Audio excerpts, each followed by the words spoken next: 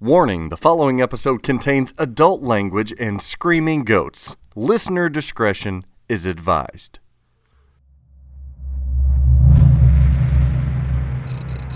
The Pinball Network is online.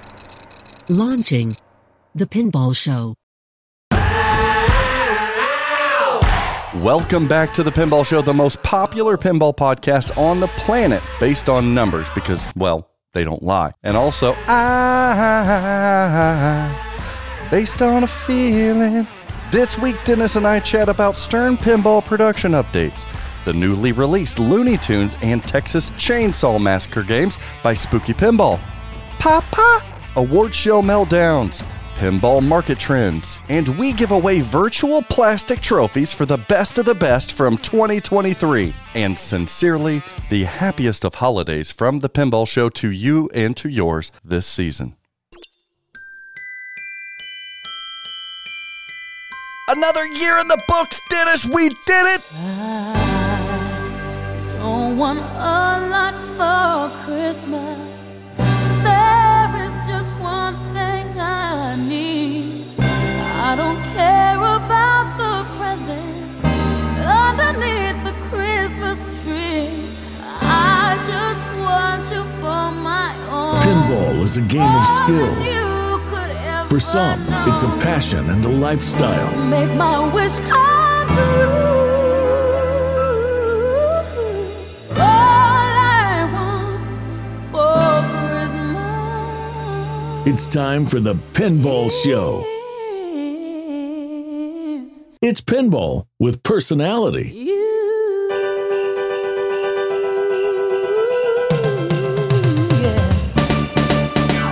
Hey, what do you know? It's the Pinball Show, episode 143. Not only America's, but the world's most popular and favorited, most listened to pinball podcast. Those are big designations there, Dennis. That's a bold claim, Cotton. Let's see if it pans out for us. You know what? Numbers don't lie. That's what they say. Oh, they do say that. Data is data. I had to argue with somebody about that today. What were they trying to argue data was? Well, I had to kind of, teach them there's a difference between feeling like something is bigger than it is versus, math. Oh, okay. I was trying to convince them that 2 + 2 is 4, even if it feels like 5. Unfortunately, it's still 4. It can be hard to overcome emotion like that. But it feels like 5. Dennis, what have you been up to? Oh, I've been so busy, just working, getting ready for the holiday festivities. Christmas presents are all purchased. The last one arrived yesterday, so everything I think is in everyone's home or has arrived to me for that gentle wrapping. Wow. You've never seen me wrap a present. It's pretty appalling, so I usually use gift bags. It's like if you were wrapping it with mittens on. Or like oven mitts. It's like if they get it, they're like, he doesn't have hands. That's right. You're like a cat with a ball of yarn. You just but you got it all done, right? I did. I still have to start. What are we at, the 18th? I got a couple of days. Is Amazon still getting shit here in time? I don't know. We're starting to hit those thresholds where I think like Monday today, this Monday is like sort of the threshold for stuff easily getting there without you necessarily having to accelerate the shipping schedules. Man. You know, when you start paying for 2-day on everything, then it's like, oh, okay, I'm going to need to do overnight. I'm going to need overnight air. You know, where FedEx charges you $50 for a 1 pound item. Oh, they know what they're doing. Oh, yeah. They know what they're doing. Man, we've had one hell of a year. We've some big numbers on episode 142. A lot of people interested in some timely topics on 142. If you haven't listened, listener. 143 comes along. We now have to do the giveaway. We teased it last episode with the biggest giveaway that we've ever done, maybe a pinball podcast history, and giving away the likes of a topper, a playfield, armor, insider connectors, shaker motors, banner. And you know, I felt really bad for you, Zach, because I was there and we were getting it all set up last time, you know, setting like, okay, we're going to ask people to share the episode, you know, go on the Facebook and stuff. And I was like, we should have an email option too. And then no one used it. There was like no emails. Oh, there wasn't. Wow. It was such a bad idea of me to bring up that not everyone is on Facebook. How many emails did we get I quit counting. I did too. So many people were just super polite about, thank you guys so much for actually not just making it be for Facebook people. It was an avalanche of, I don't even know if I've been able to read all of them yet. And they weren't all like enter me in. It was just like, it was usually like they would spell out what you would have written in a post. What it was wonderful, heartfelt messages that we received there. It was very kind of them. And hell, even on social media, over 70 shares of the episode alone, all with reasoning as to why TPS is their favorite pinball podcast on the planet. And yeah, it was so nice, the responses and what everyone was saying. I was overwhelmed. I didn't see that coming. Didn't see that coming to that level. But thank you everybody for all the well wishes and all of the reasons why we're your favorite. And now it's time to give away the bribes. So let's do it. Let's start with the banners. As a reminder, if you win a prize here, all you've got to do is email us, thepinballshow@gmail.com. You can also email me at zach@flippingoutpinball.com, whichever you'd prefer, and give me your information on where we can ship this to, and we will get it out to you. Some of these giveaways were options as to which ones you want, so I can recap those for you in the email, or if you know something that you want, let me know. But the banner, one of our banners is going out to Craig Hughes. Congratulations, Craig Hughes, on winning a banner from the Pinball Show. Craig's comment said, quote, sharing my favorite pinball podcast for all to enjoy, Zach and Dennis bringing years of enjoyment and animal sounds to the pinball hobby. Great opinions, reviews, insight, and market speculation. The numbers don't lie. Oh, nicely done. Congratulations, Craig. Another banner giveaway, Dennis, is to Tony Scudero. Tony Scudiero. Oh, fuck. Scudero. Tony Scudero. Scudiero. Wow, this sounds like a Bruce Nightingale impression. It's if you Tony keep this Scoots. up with this name. That's right. It's the Scoots. The Scoots want a banner. Tony said, quote, one of the best podcasts, Dennis Kriesel and Zach Meny on the Pinball Show. Funny, entertaining, hilarious, and informative with pinball market trends and news. Thank you guys for always a great podcast. Keep up the great work. Give it a listen. If you know, you know. And if you don't know, then get the twip out of here. Oh, that's extra timely now. A little throw. Yes, it is.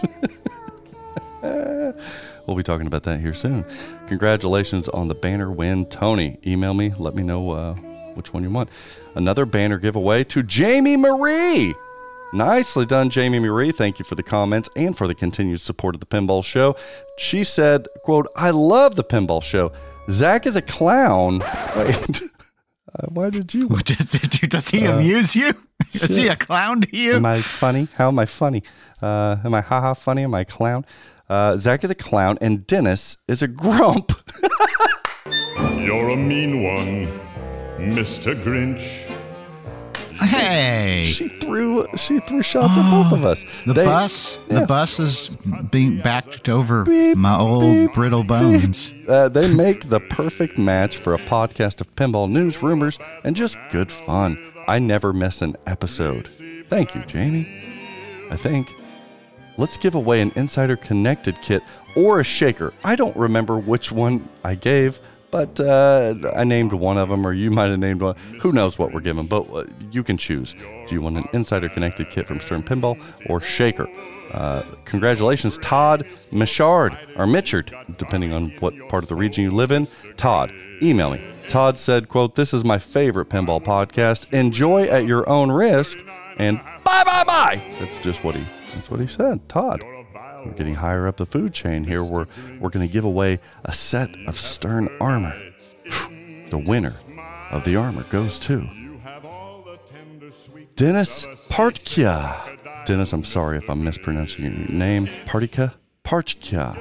I don't know what it is. Thank you, Dennis. Dennis has been supported for a long time at the Pinball Show on social media and for sharing and everything. Dennis said, quote, I don't post much, but when I do, it's to share that if anyone is a nerd and into pinball like me, that this podcast is the bee's knees for anything pinball related. Bee's knees. Nice. I like that reference, the bee's knees.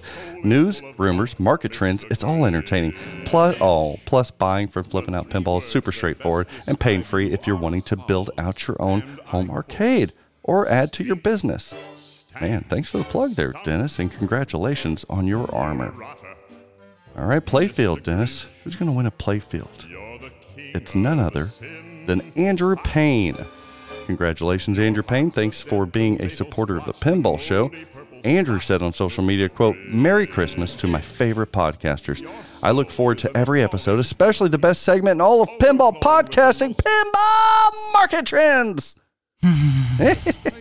You see a theme here. People love the PMT. PMT didn't even win an award. PMT became an award. How about that? That's when you know when you transcend popularity there. And we've got to give away a topper. The big topper here. The big topper, the big prize here goes to Paul Patzer. Congratulations, Paul Patzer. If you're hearing this, email me and let me know which topper you want. And thanks for the support over the years here at the Pinball Show. He said on social media, quote, "The Pinball Show is my favorite pinball podcast because of Zach and Dennis. Anyone can give you the news, but these guys are great friends and they make you feel like their friend too." Wow. A nice little Hallmark Christmas movie moment there right at the end. Congratulations, Paul. And again, to everyone that submitted and shared your kindness this holiday season for the Pinball Show, truly and genuinely, thank you. You know what, Dennis? What? Of the hundreds of responses and entrants we got, this is super hokey. This is like Bob Saget Full House shit here, but each and every one of those are an award to us at the Pinball Show. Yay. Wonderful stuff. We're going to go to Craig Bobby, but before so, I just wanted to, you guys do on EGP like this thing where you update everybody on the year of your listens and if you guys are getting more popular, less popular, you know. Yeah, we usually do a little stat breakdown. Usually it's our first January episode that we do that. Oh, well, we'll break the mold here. I figured we'd do that. I wanted to, we have some people that are interested in how the podcast here at the Pinball Show is doing. Is it climbing in popularity? Is it declining? Are we withering away?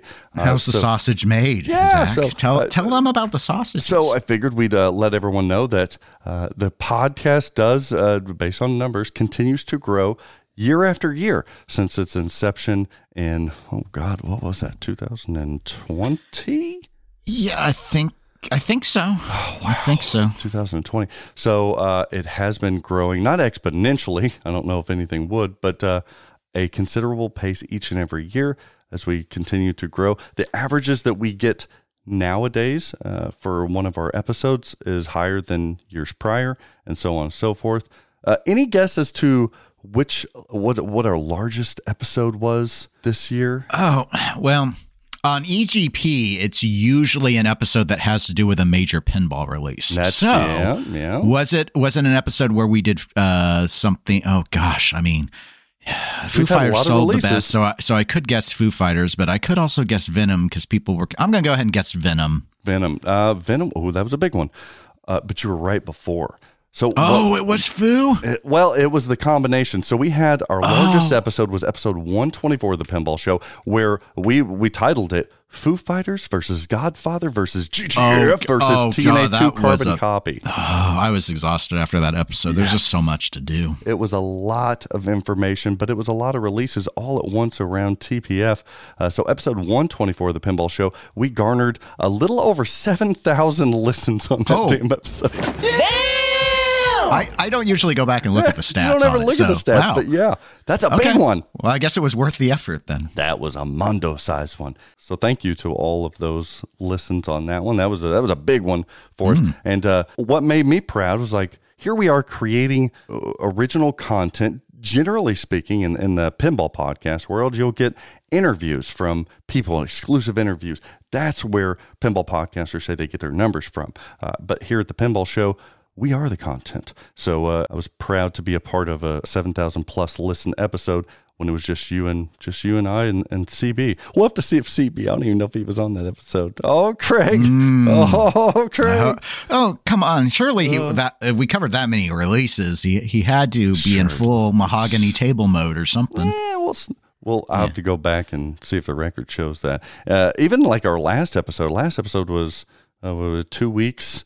So it's not even full life yet. It's 5,400 listens. Oh, okay. So wow. Generally we'll average anywhere from 5,000, 6,000 listens per episode here at the A lot, Pinball a Show. lot bigger It's not- than not bad. Eclectic Gamers. So Yeah, not bad. Well, I mean, come on. We are the most popular and most listened to pinball podcast on the planet. So the numbers don't lie. that's true. I only report the facts. Speaking of facts, you said that Craig Bobby is with us again. I don't know if he's speaking facts or opinion. Let's see what he's feeling here in the pinball news world.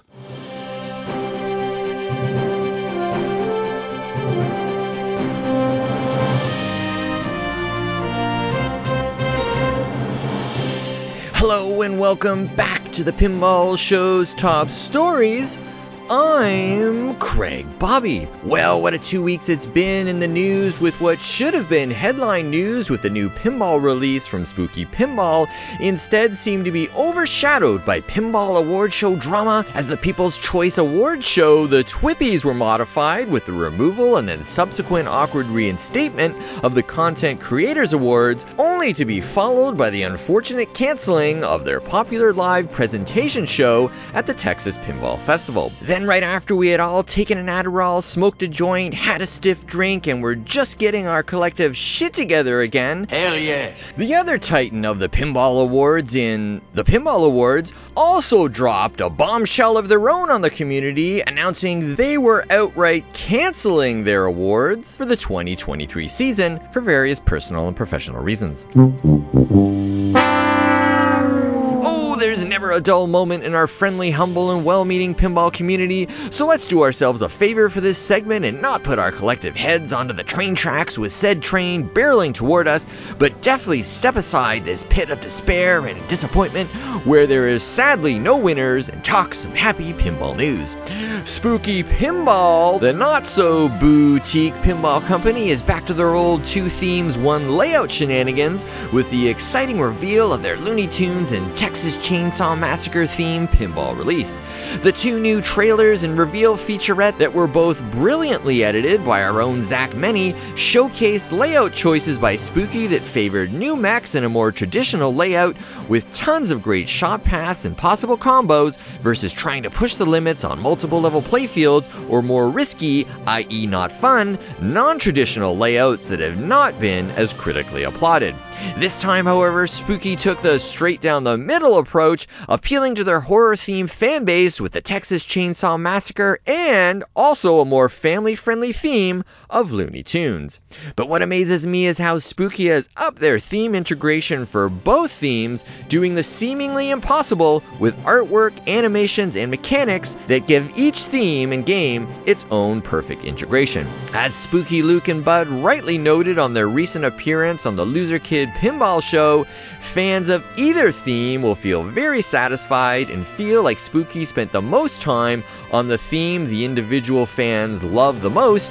Not only are the trailers some of the best you'll see in the industry today, but I think Spooky may have two home runs on their hands with these new releases. But as I've said before, we shall have to wait and see. And in other exciting news, the rumors for Stern's next Keith Elwin release are growing louder by the day, with most predicting that Stern will still make a pre-Christmas announcement to try and wrangle some Christmas pinball dollars away from industry competitors like Spooky or Barrels of Fun with their more recent new game announcements. And like a beautiful phoenix from the flames, it appears that previously defunct and beloved PAPA, the Professional Amateur Pinball Association that was responsible for Pittsburgh's Replay FX convention, and also the Pinball World Championships, seems to be making their improbable comeback according to their Papa YouTube channel, where earlier this week they posted a brief trailer stating that it's, quote, coming in 2024 and to stay tuned, unquote. Say what? Well, speaking of coming, with the holiday season here in the last segment of the year, I'd like to personally thank all of our faithful listeners for tuning in and week out to listen to myself and our great hosts, Zach and Dennis, go over the latest news, rumors, trends, and events in the pinball industry today. I hope you and your families have a safe and happy holidays, and I look forward to chatting with you all in 2024. For the Pinball Show, I'm Craig Bobby. Catch you on the flip side. Well, thanks, Craig, for that awesome coverage. And also thank you, Craig, for not doing 12 paragraphs on awards. And Merry Christmas. Happy Hanukkah. Happy holidays, Craig Bobby. Holiday time. I think Craig Bobby's riding a horse right now. I bet he likes eggnog. He does look like a... I wonder if they maple flavor it up there. Well, it's a thing naturally, just it's in the water, so it's probably... Is there water in eggnog? It's probably in the milk. It's probably in the nog. Thanks again, Craig Bobby. Stern Pinball in the news. Not a lot of Stern Pinball production updates, listener. As you remember, the last 2 full weeks of Stern Pinball, they're not really in big production mode. Now, I do think people are still working. They still maybe even shipping games. But when it comes to production line stuff, I think they're doing inventory, getting the joint back together for the big year starting 2024. Typically, they would do this the first 2 weeks of January. In the new factory here, they're doing the last 2 weeks of December, which Dennis and I talked about before. It kind of makes more sense. Since then, we've had Stranger Things premiums shipping. Everybody rumored, they weren't going to come out till January. Here at the Pinball Show, we let you know that no, our sources are telling us, direct from Stern, that they are still coming this year, and coming they have been. We, as a distributor at Flippin' Out Pinball, have received the majority, and actually will receive the entirety of our December production allotment here early next week. So the majority have already been shipped out, but the remainder for us will come on Monday, I believe, Monday or Tuesday. So those are going out. So you may see some games still trickling out of Stern Pinball this next week. But besides that, no real big updates. We know that in January, we're still going to get small little runs of James Bond Premium, Godzilla Premium, and Stranger Things Premium, potentially. And people have been somebody rumored that we were going to see the next Cornerstone teased a couple days ago. That didn't happen. Because it's not happening this year. I still think. Stern. And I saw one of the person who emailed in asked for this. I think it was an email. Stern, Dennis here. Oh, no, people do love this. Yeah. Yeah, it's a bit now. So those of you who hate it, feel free to complain on Pinside like you always do. Popular. Stern, listen, it's Dennis here. Stay strong. This is that one. This is your Christmas present to me. Do not reveal in 2023. Oh, you're rhyming in your Dennis here's now? Look, I work with the tools that I have. It's beginning to look a lot like chum water. Isn't that what they do? They throw the chum in the water? Boom. I hope it's actually like Piranha instead. the hit Camp PB movie Piranha. Didn't they have Tara Reid in it? Or no, that was the old one. You're talking about the Piranha was like James Cameron's first, or no, he was Piranha 2? I don't know. I don't recall. I don't recall either. Be on the lookout for the next Cornerstone. The things that I'm hearing is that it's going to make you think twice about any type of market recession or market going down or anything like that. Yeah, but if it's Elwyn, everyone's expecting it to do well, even if it was an original theme. He's the phoenix that flies over the market clouds. He is. But instead of calling out like a majestic eagle, he calls out like this. Keith and I are like that, you know. Did you like my the listeners won't get this, but someone had asked a question. I wanted to know if you liked my joke on where they'd open up a thing. They had a translite that they said was supposed to have been signed by Elwyn, and they opened it. They hadn't opened it in years. They opened it. It was unsigned. And I said, because he's not the goat, he's the ghost. That was in our Discord. I thought it was sort of clever. I think I only got one upvote. No, they tipped their hat to you, I think. Yeah, one upvote. Oh, okay, well. And everyone else was like, no, he's the ghost. Thank you in advance, Keith Elwyn, for what you're about to bring to the world. Pinball accessories, we have seen Godzilla toppers shipping, thankfully. So those are going out. Still going fast. Man, I'd hate to see how many Godzilla toppers Stern Pinball has made. Even James Bond toppers, I think, going out. Black Knight toppers were going out. Also in January. January is when they believe that Stranger Things accessories are going to be built. So hang tight on those. Spooky Pinball in the news, big time. They revealed 2 games. Now, this is, you and Tony discussed this on EGP, as well as a lot of content creators. This has been almost 2 weeks since we have spoken. So the reveal of Texas Chainsaw Massacre and Looney Tunes from Spooky Pinball. we got teasers, then we got trailers, then we got pictures, then some featurettes, then a TCM gameplay video. So all the information is out there. Orders have been open. They've been taking orders. They were making 888 of each of these titles.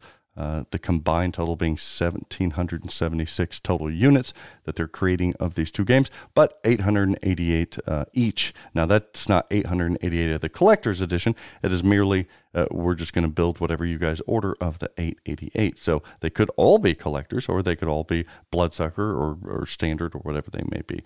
So you'd seen these releases, Dennis. What were your first reactions just in general to how they launched it and the product that they were putting out there? I thought the launch was pretty good. Spooky usually does a decent job on the launches. I usually put them a little behind JJP in terms of the overall launch package, but they do a good job, in terms of like the teasers and stuff. I thought that they were very smart with the layout decision this time. I think one of the things, and some longtime Spooky buyers might actually feel differently, but I feel that when you look at it, it looks a lot more, I'll use the word traditional. Okay. And so because of that, I think a lot of people think that when they look at it, they're not going to instinctively start looking at these weird, like let's have 3 play fields and stuff and then your mind immediately starts going, well, okay, well, how's that interaction going to be? How is that going to affect gameplay? 3 left scoops and a right scoop. Right. And so you look at this and it looks far more traditional. And because of that, I think people look and they go, oh, okay, this looks like it will probably play okay. Yeah, traditional without being stale. Yeah, I mean, it's not a fan layout. They've got, we've got a 4 flipper configuration and it's doing some stuff. So it's not a cookie cutter, but when you look at it, it doesn't feel like everyone just came up with every weird idea ever and then glued it all into one game. So your first reaction was looking some at other stuff has felt like, yeah. So I thought, my reaction to the playfield looked really good. Another thing I think will solve a lot of the initial concerns stemming from the Halloween Ultraman was the decision to do 2 different design teams. So even though the layout is identical, you're going to have 2 different groups working on rule sets. Now, they're going with 2 different rules. I know based off of feedback I've read online that a lot of people have been frustrated because patching and stuff has been slow with Halloween and Ultraman because it's one team doing both games. And so that will alleviate that. Sure. So that solves the problem they last faced. The question that this will then run into, I think, but this is a longer term thing, is one of these 2 games is going to be seen as better. One of these 2 games is going to have a better rule set because they're going in 2 different directions. And does that have an impact long term? Maybe, especially if they don't all immediately sell out. It might impact which one gets to 888. That's true. And it obviously could have a secondhand impact, which they probably aren't particularly concerned with, but buyers maybe. So, but I think it was still, the speed thing needed to be addressed. And so they've taken a method that will address that. So I thought that was smart. I do like that. Yeah, good points. Good points. So those are the main things that kind of jumped out at me. Also, the pricing's weird to me. Like they really raised the price on the standard quite a bit. They slightly raised the price on the Bloodsuckers. This is all in comparison to Scooby-Doo. And they dropped the price on the collectors. Yeah, they were big about, we had the pleasure going up there and filming for the trailers and for the featurettes at Straight Down the Middle. But that was one of the things they were emphasizing. Really wanted to emphasize adding more to their CE objectively too. Like you can look at their other CEs. They added a lot more to these things, even like the new magnetic art stuff they didn't even need to, but they still added it all. So that was cool. But they wanted to add a lot more, and they wanted to show like they're reducing the price in this market. That was a big thing that they were emphasizing in the featurettes, which I applaud them for. Actually, because even I think coming out and saying we're not changing the price would have been viewed positively by the consumer base. So saying we're actually going to reduce the price, even if it's only $100, whatever it is, it's still a nice little nod to the consumer base. I think it was really smart to do. So kudos to them for that. But I think it also like you were saying, they raised the prices of the other ones. I honestly feel like, and they didn't tell me this, but I feel like they just want to make one model. Like they're good offering it, but they're like, guys, can we not? Like, it's easier for us to plan if we can just do all collectors. I wonder if it's a direction, or if the direction maybe is the hope to. I'm a little surprised they don't just go to 2 models. And I think it was Slam Tilt podcast I was listening to with Ron Hallett in particular, I believe, who kind of called out, it seems like they really don't want you to choose the standard. Mm-hmm. Like, there's significant differences if you go above the standard into the Bloodsuckers or the collector's edition. And the standard is where they went ahead and spiked the price the most. Well, the Bloodsuckers only went up a couple hundred, I think, but standard went up several. And I look at that and I look and think, I bet you the standard sells the least. And I feel this isn't the first time we've said that when we've seen Spooky. So I'm wondering why they still are doing 3 models, especially when we've seen Barrels of Fun have quite a bit of success just doing 1 and then selling some additional things as accessories, which Spooky also does. I mean, they do have separate accessories you can buy. So I think that I don't know necessarily if they want to jump. Well, clearly they don't want to right away jump because they haven't into 1 model, but I'm thinking maybe they need to pull a JJP and go to 2 because they don't seem to have the heart to do 3, but they still continue to do it for some reason. Yeah. Almost if they get a bigger differentiation in price between just 2 models, it may make more sense. But then they're going to run into, well, I bought a standard and it doesn't come with it. Is there any way I can buy this one? And then you're dealing with accessories and parts orders. And yeah, I do. I get that as well. I don't know what the answer is there. But it feels like they're even like pulling punches on the art package on the regular one. Like Scooby-Doo is okay just because the Mystery Machine is iconic. But then you see like Texas Chainsaw Massacre side and you're 2 hands and it's just like, what is that? And then the Looney Tunes one, it was just bricks and then a logo. That one's okay, but it's almost like we're going to offer you some of the best art that we've ever seen in the industry, or just really nothing. I do also want to say I thought it was very smart of them to go ahead and lower the total build quantity from Scooby. Yeah, I did too. Now, some may argue that with these themes and titles, especially with Texas Chainsaw Massacre, very niche choice in making a consumable product there. Not consumable product. You're not eating these things. A consumer-based product. Maybe even lower on something like that. I was surprised they did a 50-50 split on the total counts. Okay. I would have thought, had they done a market analysis, which it felt like maybe they had done with Halloween, where it's like, okay, Ultraman's niche, we are not 50-50ing the total build. We're going to do most of the build as Halloween. And I would have thought if they had done any sort of examination, it would have told them, we need to do most of this build as Looney Tunes, not Texas Chainsaw Massacre, but it's 50-50. And I have no idea why, but I mean, it is what it is, but it wouldn't have been my recommendation. I think there's probably a couple of reasons why.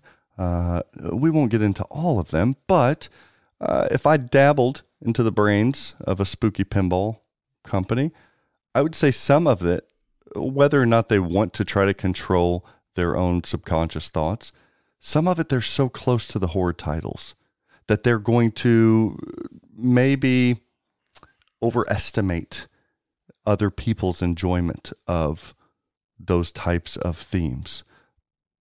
Having said that, though, because I would have thought Looney Tunes is going to appeal to more people anyway, I can say that when we were up there filming, they kind of got the feeling that they would be even. And to their credit, I was listening to them on the Loser Kid Pinball podcast. They spoke about sales and how sales actually were 50-50 at this point. Now that's sales through them. I think they were referring to their direct order or direct sales from them, because I can pretty confidently say that the dealers may have different ordering behavior, but maybe they were referring to the orders they'd received from dealers as well. I just thought maybe they were doing direct sales comparisons, saying they're neck and neck for it. The other part of me is thinking, Dennis, like when you look at these games, they're and they talked about it on the Loser Kid podcast. Go listen to that. But they talked about them building them in unison, kind of at the same time, designing them. So where it may look like they designed Texas Chainsaw Massacre and then just like, we'll retheme it around Looney Tunes. They even talked about that in the featurette. That wasn't really the case. It really wasn't. They simultaneously knew going into this design that both of these games and themes were going to be utilized for these games. So, and I do believe them on that, especially just off the record discussing things with them. That did seem like the case.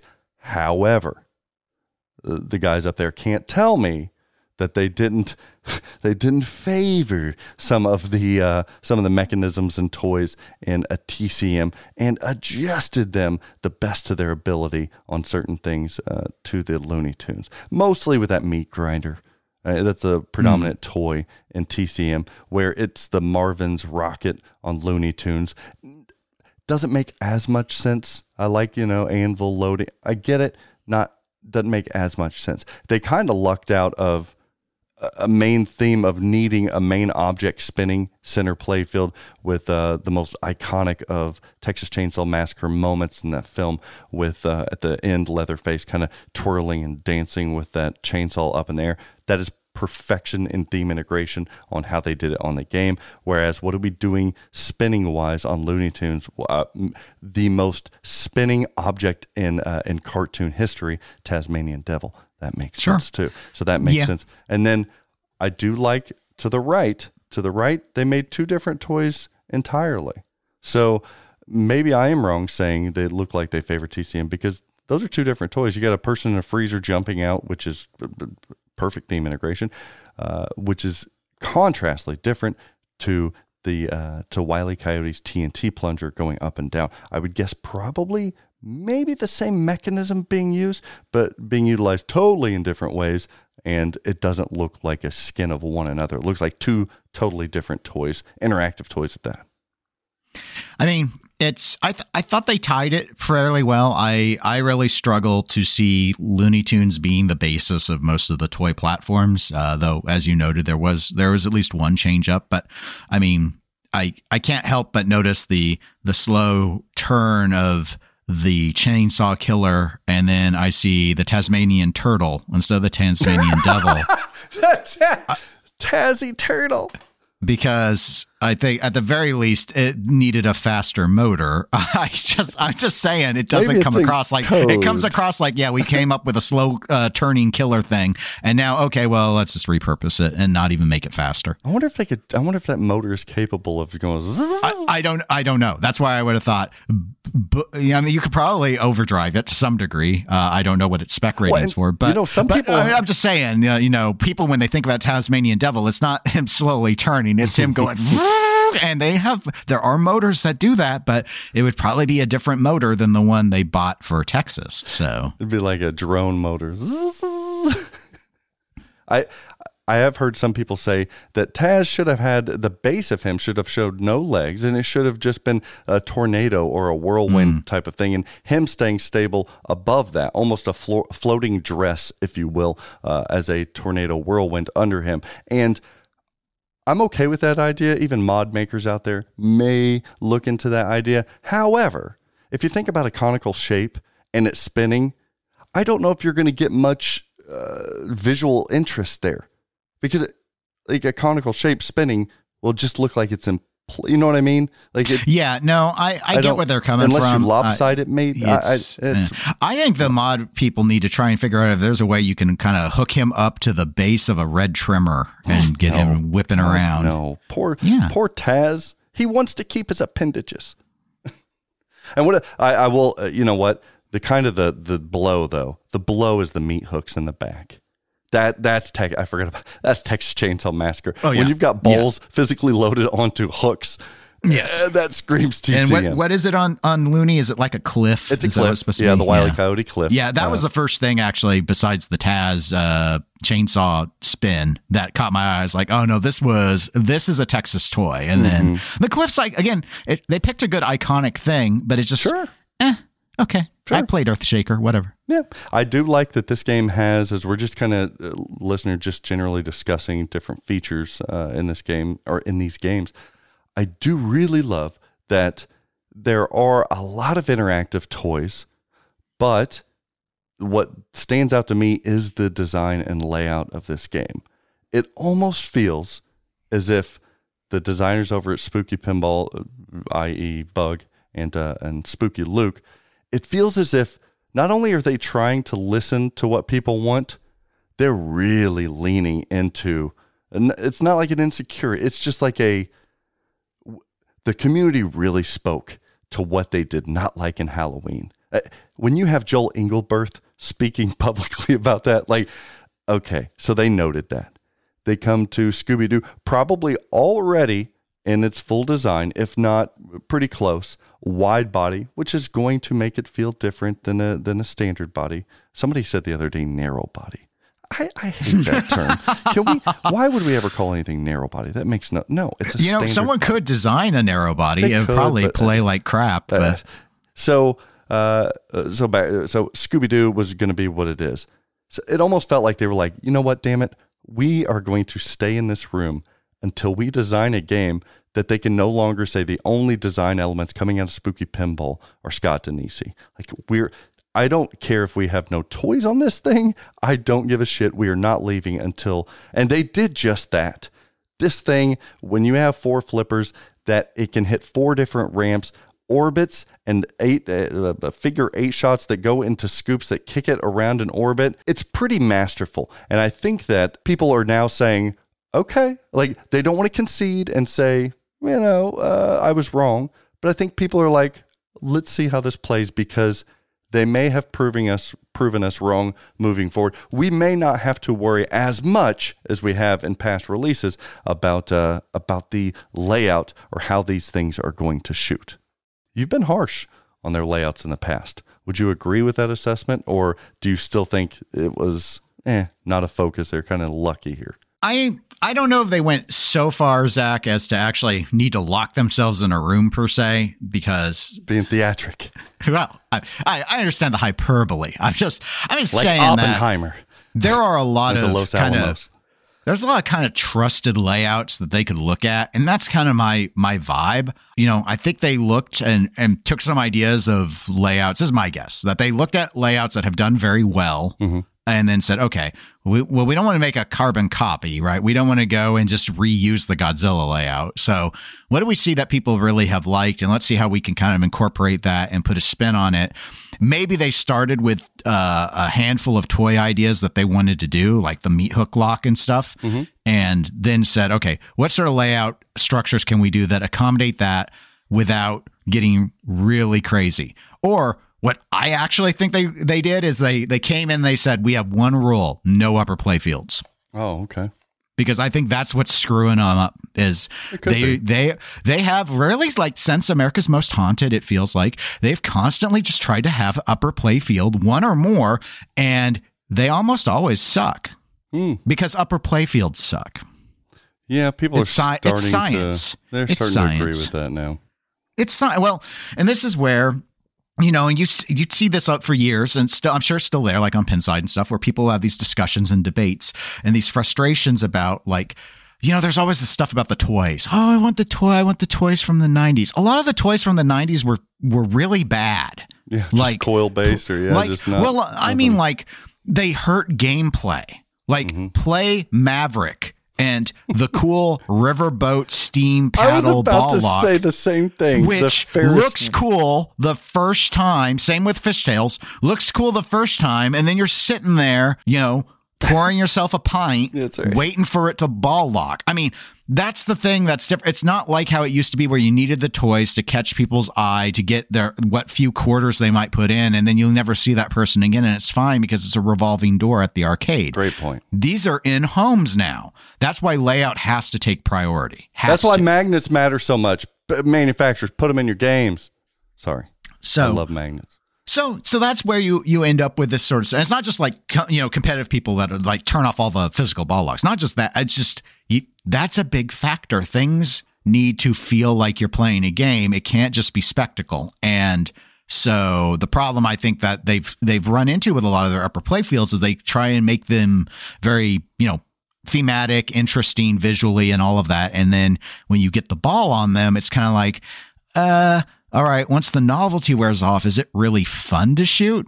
And I don't know yet, and I've seen a lot of the stuff regarding these two games. I've not watched the gameplay yet, so of TCM. So I don't know yet, and of course I would want my own experience to identify whether I think this actually plays well, which their games have been arranged. They've not all been like bad players, but they've had several, which would have sunk startups today if they had like them in sequence, but they've usually had this sort of like, I feel people kind of felt America's Most Haunted shot okay. That was also during that hype era where when games would sell out, everyone still, I call it the Big Bang Bar effect, where everyone was still kind of like, let's get in and make a whole bunch of money by like buying games on speculation as investments. Yeah. That's what the whole Zidware model was people weren't really wanting to play J-pop. There were some, I know. I'm being hyperbolic now, but that's why Rob Zombie sold out right away. It's because like, oh wow, well, Spooky only made 150 America's Most Haunted. We got to get in on Rob Zombie, and Rob Zombie wasn't a very good player. You know, Alice Cooper seen as a pretty decent player. TNA, of course, but that was a totally Scott Denisi developed thing. And then you just kind of had this back and forth. Like Jetsons wasn't good. Okay, contract game. And then you bounce over to, which I never played Jetsons, so I don't actually know. I played it once. I haven't played Dominoes. And, it's kind of like they've been hit or miss on the layouts. So like Scooby-Doo layout, I think it's okay. Yeah, people like the layout. But compared to Halloween, it's awesome. So, because Halloween's layout was awful. Greg Bone is the only person in the entire world who likes it. I like my Halloween too. But the Greg layout Bone is not the only person in the entire world. Not what I would say is good. No. Greg, he's the only one. He will fight for that even layout. Spooky I know. Doesn't like it. Even Spooky's like, Greg, you sure? All right. The hyperbole is going a little far, but my point being, I think that I do agree with you. Long story short, I think they were like, you know what? People might criticize us for all sorts of things with the mix and stuff breaking, and we're going to struggle with that for whatever reason. The one thing we definitely can fix is we can take the layout out of the equation. There are plenty of examples of good shots that we can piece together into our own thing, and it not be. And maybe they go in saying, we know our layout's not ever going to win an award, but because there are no more awards. But if there were, it could be like, okay, it's not going to be an award-winning layout, but you know what? It will be competent. And they're going to win a Facebook poll. Sorry. I'm gonna have to push back on this one. No, you don't have to. You can be like, Dennis, you know what? Not a full-blown shove, but a pushback. We might get 8,000 listens, Dennis, with that sort of logic. It feels like what you're doing is you're still not giving my boys any proper credit. You're saying, look, they can sample a bunch of games and figure out how to make something that doesn't shoot like a complete Just DJ Spooky. Just let DJ Spooky remix. Come on. But the problem here is that I think that this layout, I think the way it goes against your argument, Dennis, is that this layout is not looking like it's sampled from other things. This layout is not standard in any means. Now, when you compare what they took risks here. They really took some risks, and they've done something layout-wise that, frankly, may not have been done anywhere else. And I will say, let's compare Steve Ritchie. Steve Ritchie went and made an Elton John. Do you feel like there was any risks taken there versus this design team? I think the theme was incredibly risky. A vast difference in design and layout between those two games. So seeing a 4 flipper game that has 4 ramps that flows and lends the ball feeding to different places as it does, figure 8 to a scoop that outkicks it around I think just saying that they've finally learned how to look at other games, I don't think it's given them the proper due. Now, I will say that I have played this game, and I've not played it enough to know that it is the Elwyn-esque that those wonderfully done trailers and featurettes made it appear. So I don't know. I really don't. I still go back to Stern games feel like that because they have found some amalgamation of material. I still think it's like a materials thing that make it feel the way it does.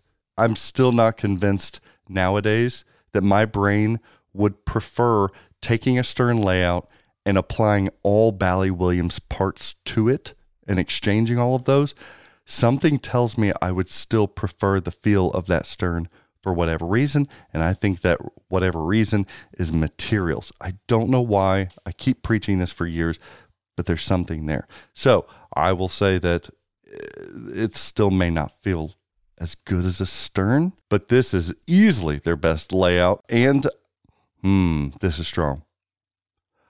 I would say this is, it's so apples and oranges. I want to say that this does more layout, work, design. It feels better than TNA because that's heralded as kind of their best game in general. But TNA's layout, I mean, it's an orbit and stand-up targets. I don't know what to put. They're so different. But I give them a lot of credit here on the layout because it is a lot of fun to shoot. As we're talking about other things, then it's art. They're both pretty. They got the artist thing down, right? They know the importance of bringing hand illustrated art to their products, unlike maybe some other manufacturers still struggling with that concept. Yeah. Then bringing over Brad Duke from Deeproot, I think was a great idea. Looney Tunes looks spectacular. It is hard not to look at that game and think, whoa, that's pretty. The questionable use of powder-coated ramps is on a lot of people's minds. They've done that before, though, right? Yeah. Didn't they do that on Scooby? They have, yeah. But they're just they feel more hidden because of the upper playfield. But it's like, do we need orange ramps? Do we need blood red I don't really ramps? like the Looney Tunes color scheme, but it goes with Looney Tunes. I just, it sure it's does. fine. I hope manufacturers don't underestimate the beauty of if you're using stainless steel, like a polished stainless steel wire form. There's something really beautiful and elegant about that. Even maybe they ramps. should use titanium like the new iPhone.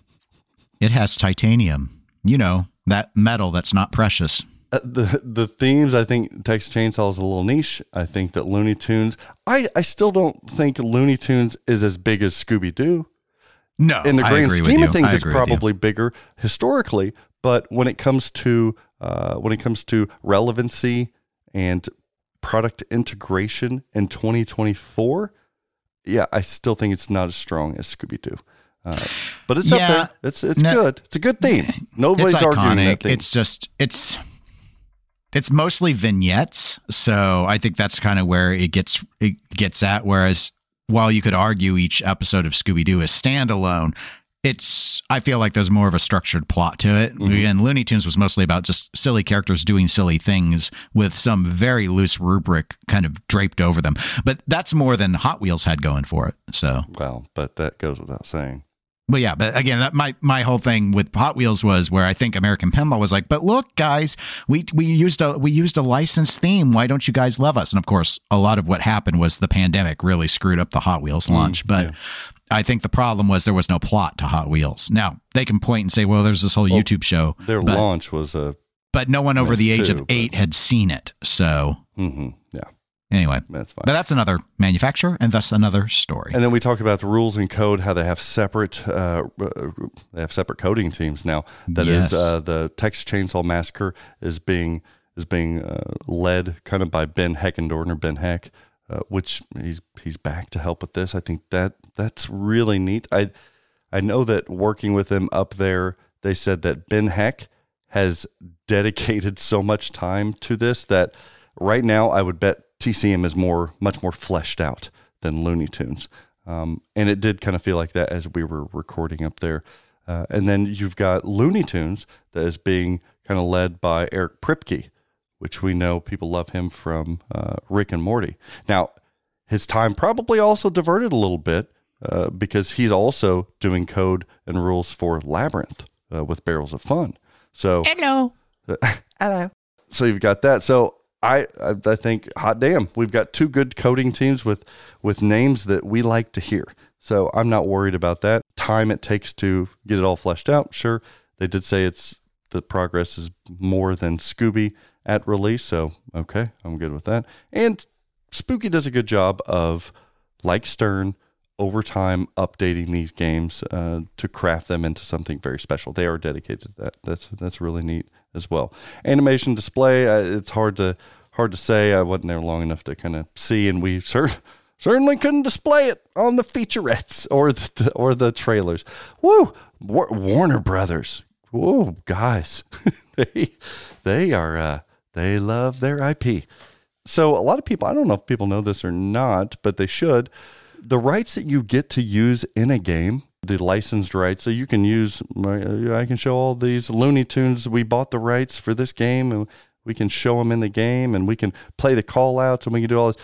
Those are different rights than promotional rights or marketing rights. Yeah, they're limited.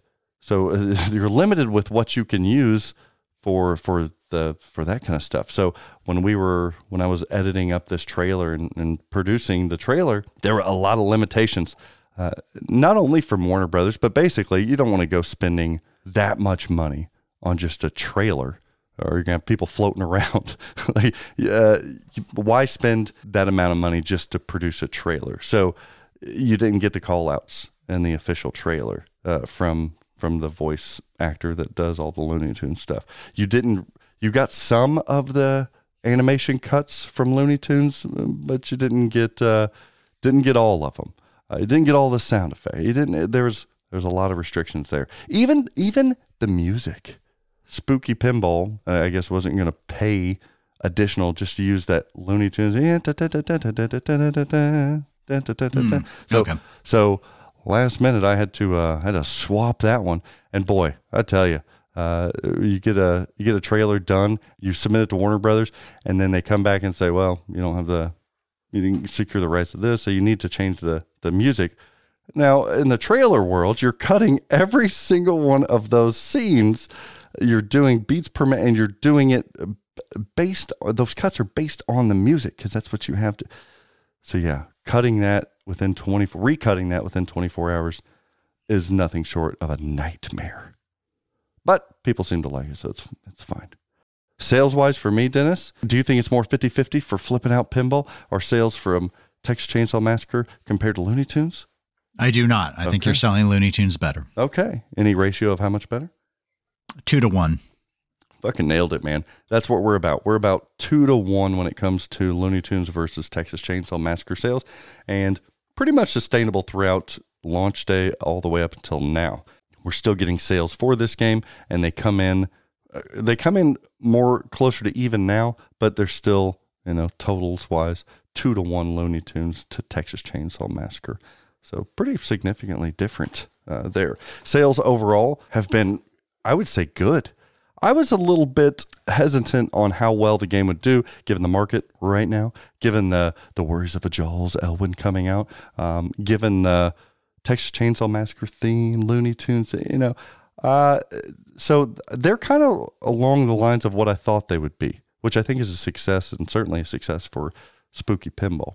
I think they sell hundreds upon hundreds of these games, and I think that you definitely need to keep your eye on Spooky Pinball in the future. Remember me saying that.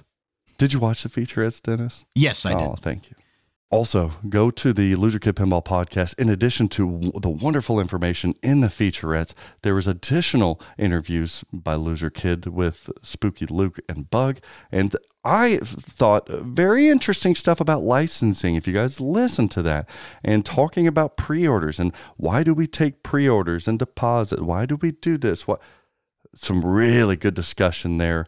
Maybe I'm just so close to it as a content creator and as a dealer, but some really good stuff there if you pay attention to what is being said over there, because they're an open book. Sometimes, so I gotta tell my friends Spooky Pinball, like, don't need to, maybe don't tell them, maybe, keep that close.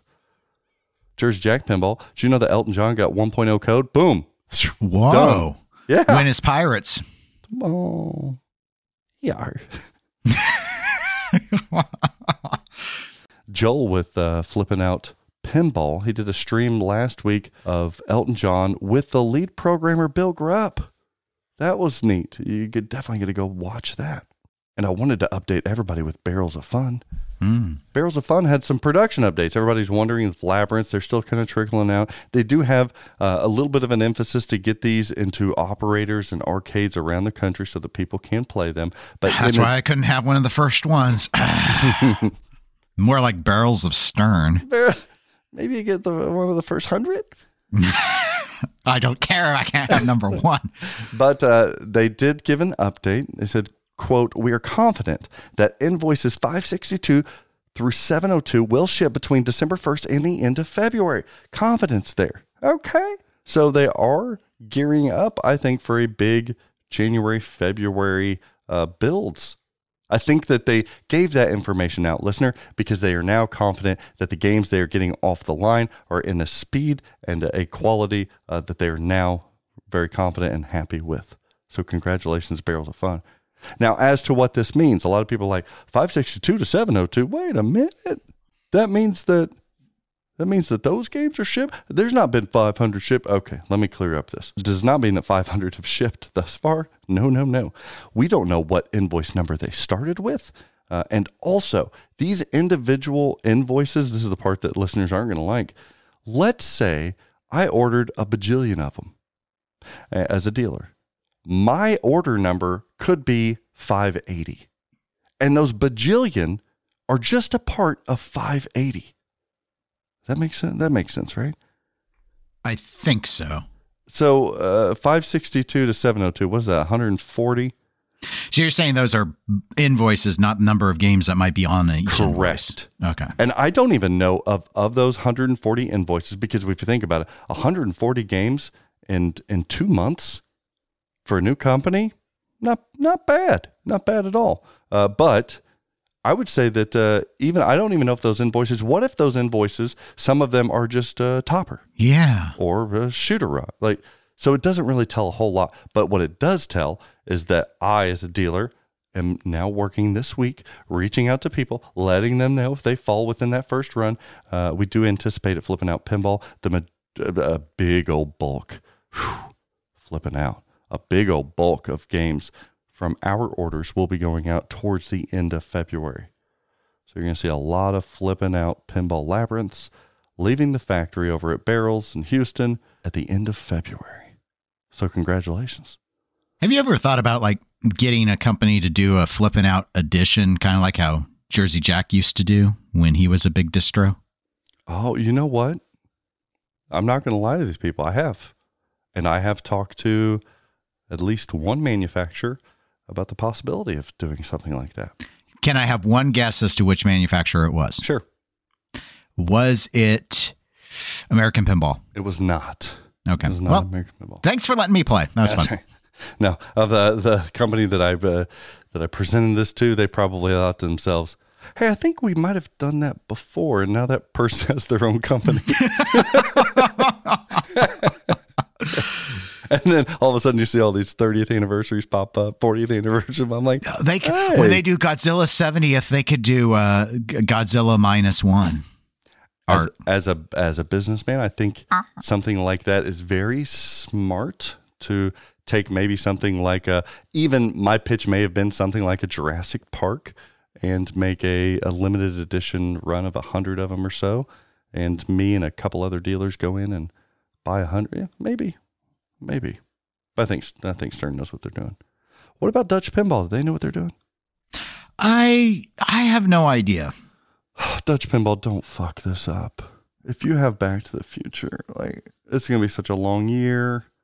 The rumors are that Dutch Pinball has Back to the Future. You're not going to see them until the end of 2024 at the earliest, if not into 2025.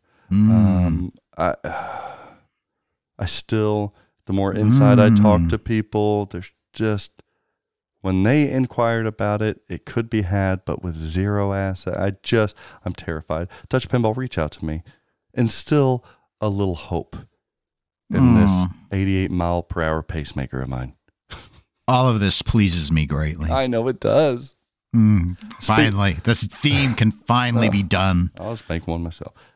Speaking of Dutch Pinball, Christopher Franchi posted something on social media and they quickly took it down. Art. He had artwork that he had. Oh, I saw this. Yeah, commissioned. It looked good. It did, for the Big Lebowski. It was like an anniversary package. Very, very beautiful artwork. It was awesome. I like the translate a lot. Yeah. The composition. With Goodman and stuff. So they were contemplating coming out with the anniversary edition over at Dutch Pinball, The Big Lebowski, but it was not approved by Universal Studios. So, so womp womp. Yeah, so, but I just, it's news. I thought I'd bring it up because the art was awesome. It was really, really good. But then it told me like, wait, do they still anticipate just continuing to make Big Lebowski for a long time? I don't know. And there's rumblings of Franchi working with them on Back to the Future. Franchi, don't fuck this up for me. Great Scott. Well, if he doesn't have any assets, Franchi what's he going to do? This up for me. What's he going to do? He could have really nice buildings and he's from such the town. A realism person. Oh, no. Well, they'll be realistic buildings. No. City Hall. We'll have realistic potatoes. The next story I'm just going to call Papa. The question mark. Did you see this teaser that was, is this a trolley? I don't know what to make of this. It was a little teaser that was teasing Bob, like some kind of Jaws with a little floating shark toy, but then it had the Papa logo, and then it said coming soon or 2024, and we all know for the Papa's like the tutorials, Pinburg, like Papa's was everything years back. Yes. What the hell it was?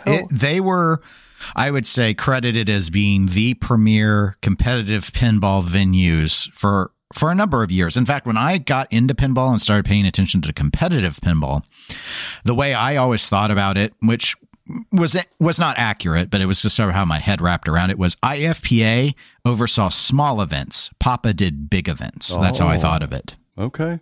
They were the big event space. Yeah. Well, they because even did Papa Final. Right. They had because they had two big things in particular, like the Pinburg, of course, which is what everyone most loved. But then they also, for a long time, had their Papa event.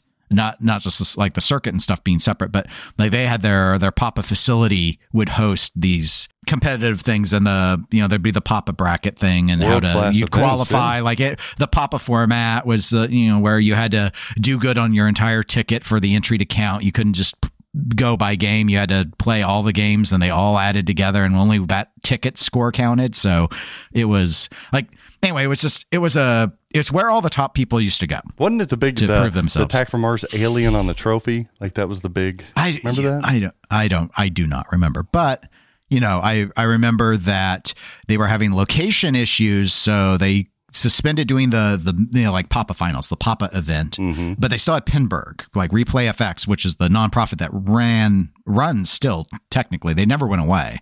Runs Papa, and then they had Pinburg, which was a lot of people would go do Pinburg. I wanted to go do Pinburg. I never did. Still they're still mourning the loss of Pinburg. Yeah, because it was one of, if not, I don't know, I think it's safe to say it was the largest competitive event. But the other thing that I thought was very noteworthy about it is it was incredibly well run. You look at all we have some veteran tournament runners who I'm sure do a very good job, but the one thing you see about all of this stuff all of the time is that they don't run on time. Everything runs long, but Pinburg actually seemed to be able to run on a schedule. Oh man! Do you remember those big event weekends? People were so excited. It was so much about Pinburg was so smart because they would have all these like A, B, C, D divisions. So after you did your initial qualifying stuff, you were actually grouped with people of your skill set, which is one of the biggest problem with almost every other tournament. Is you're most of the time stuck with. I mean, I can't beat Bowen Cairns. I can't beat Keith Elwin. Like. I'm not a good player. I don't belong in A division. I don't belong in B division. I don't know where I belong, but not there. And so that was play all weekend. Yeah, you would play all weekend, and then after like your first day, where you might get up and put up against those top players, it sorts you out, and then you're playing with people that are kind of on the same level as you, kind of like how golf or anything else is supposed to be. And then they had the big stage during the finals, man. And you had the commentary and they had so many different games. So you saw all sorts of stuff, new stuff, old stuff, weird stuff, EM stuff. It was a mix. They always every bracket. Yeah. Every bracket was a mix of games. So you had to prove yourself on the modern era. You couldn't just be a classics champ, but they always had a classics in there. So the whippersnappers coming in had to remember the rules of EM pinball. It was So anyway, it was, and how it went away was so lame. Yes. It was, here's the irony, and I don't want to whine about it, because again, I had never gone, so it didn't really directly impact me. But I remember seeing their 990s as a foundation and everything. That's a tax form for those that don't know. And it was so preventable. That was what was so frustrating. It was so preventable. I mean, here we are, this week where you have this stuff, the changes with the Twippies, the changes with the Pinball Awards, we and can relate to some all of of that. Right. And that will come up in a little while. But with this, the thing was, there was so much passion, but there was never the opportunity for anyone to apply it. So it was kind of like the way it worked was Replay was very reliant on one owner in particular who it was their games. And when they didn't want to be involved anymore, it just seemed like, and granted the pandemic was going on, so it screwed up that year. And they just kind of seemed to, this was the impression from the outside looking in, throw up their arms and just say, we don't know, liquidate everything, and we'll be a shell of ourselves. But we'll keep the Replay foundation because we could come back. Damn, I can almost relate to that. Yeah. So here we are. This trailer drops. If it's a teaser for, like, there was a little rubber ducky shark thrown into water, and they're playing the Jaws theme. If this was a teaser for Bowen to do a tutorial on pool sharks, this was a really bad idea, because people are gonna, you know how it is. I know, but people are going to be really angry. It's very trolly though with Jaws coming out. Like it is. But why would they make a teaser for that? I don't know. Again, because he's had other, they've still been turning, I think they do it on their channel. He's had other videos come out since the pandemic. Really tease those. No, they don't. So it feels like something else. Much sense. I'm hearing. So I would guess / hope Yeah. that it's either the Papa event or Pinburg. The thing is, in either scenario, they don't own the games they used to own. So sold them all. Yeah, and this is not, well, prices have started to come down. This is not, they would not have been able to buy them all back, is my point. Sure. So if they're doing anything, either a new event is being started up reliant on one or more collectors to supply stuff, which is fine. There are events that do that. Or maybe they're getting the branding on an existing event. Like imagine going in and making a deal with Carl and saying Indisc is now Pinburg. Oh, okay. I see. So I've floated all those those are all the things I've thought about. But what are your thoughts, Zach? I think there's rumblings around that would indicate that maybe it's not a trolley thing, and maybe there's good things to come. I'm not a competitive player, so what does Zach know about competitive pinball? Wink, wink. You'll have to wait and see. I guess it'll have to stay a mystery. Castle. No, God, no. Do it. Okay, speaking of throwing your hands up, Dennis. This last week or two, whoa, for the award shows, what is going on? Total annihilation, meltdowns abound. We had, I would say, not industry shifting, an industry spotlight on the award show that is or was the Twippies. All right. You know what? I want to dive into the Twippies. I want to tell you my opinion. Dennis, you're going to tell your opinion on the Twippies, how they handled everything, what happened, even some behind the scenes stuff that I am very sure that none of you guys are aware of, as well as the Pinball Awards shutting the doors this year. Maybe not shutting it forever, but no Pinball Awards for 2023? What is going on, Dennis? We're going to discuss all of that exclusively to our TPS content. Paywall it. That's right. To our TPS subscribers. Patreon.com/The Pinball Show. And if you think we're just casual observers, you've got another thing coming. Oh, surely they don't think they do know we founded the Pinball Awards originally as the Pinball Industry Awards. You know, somebody was bitching and moaning about me thanking the Pinball Awards Committee for all of y'all's hard work. They're like, "You're thanking yourself, you asshole." And I'm like, well, no.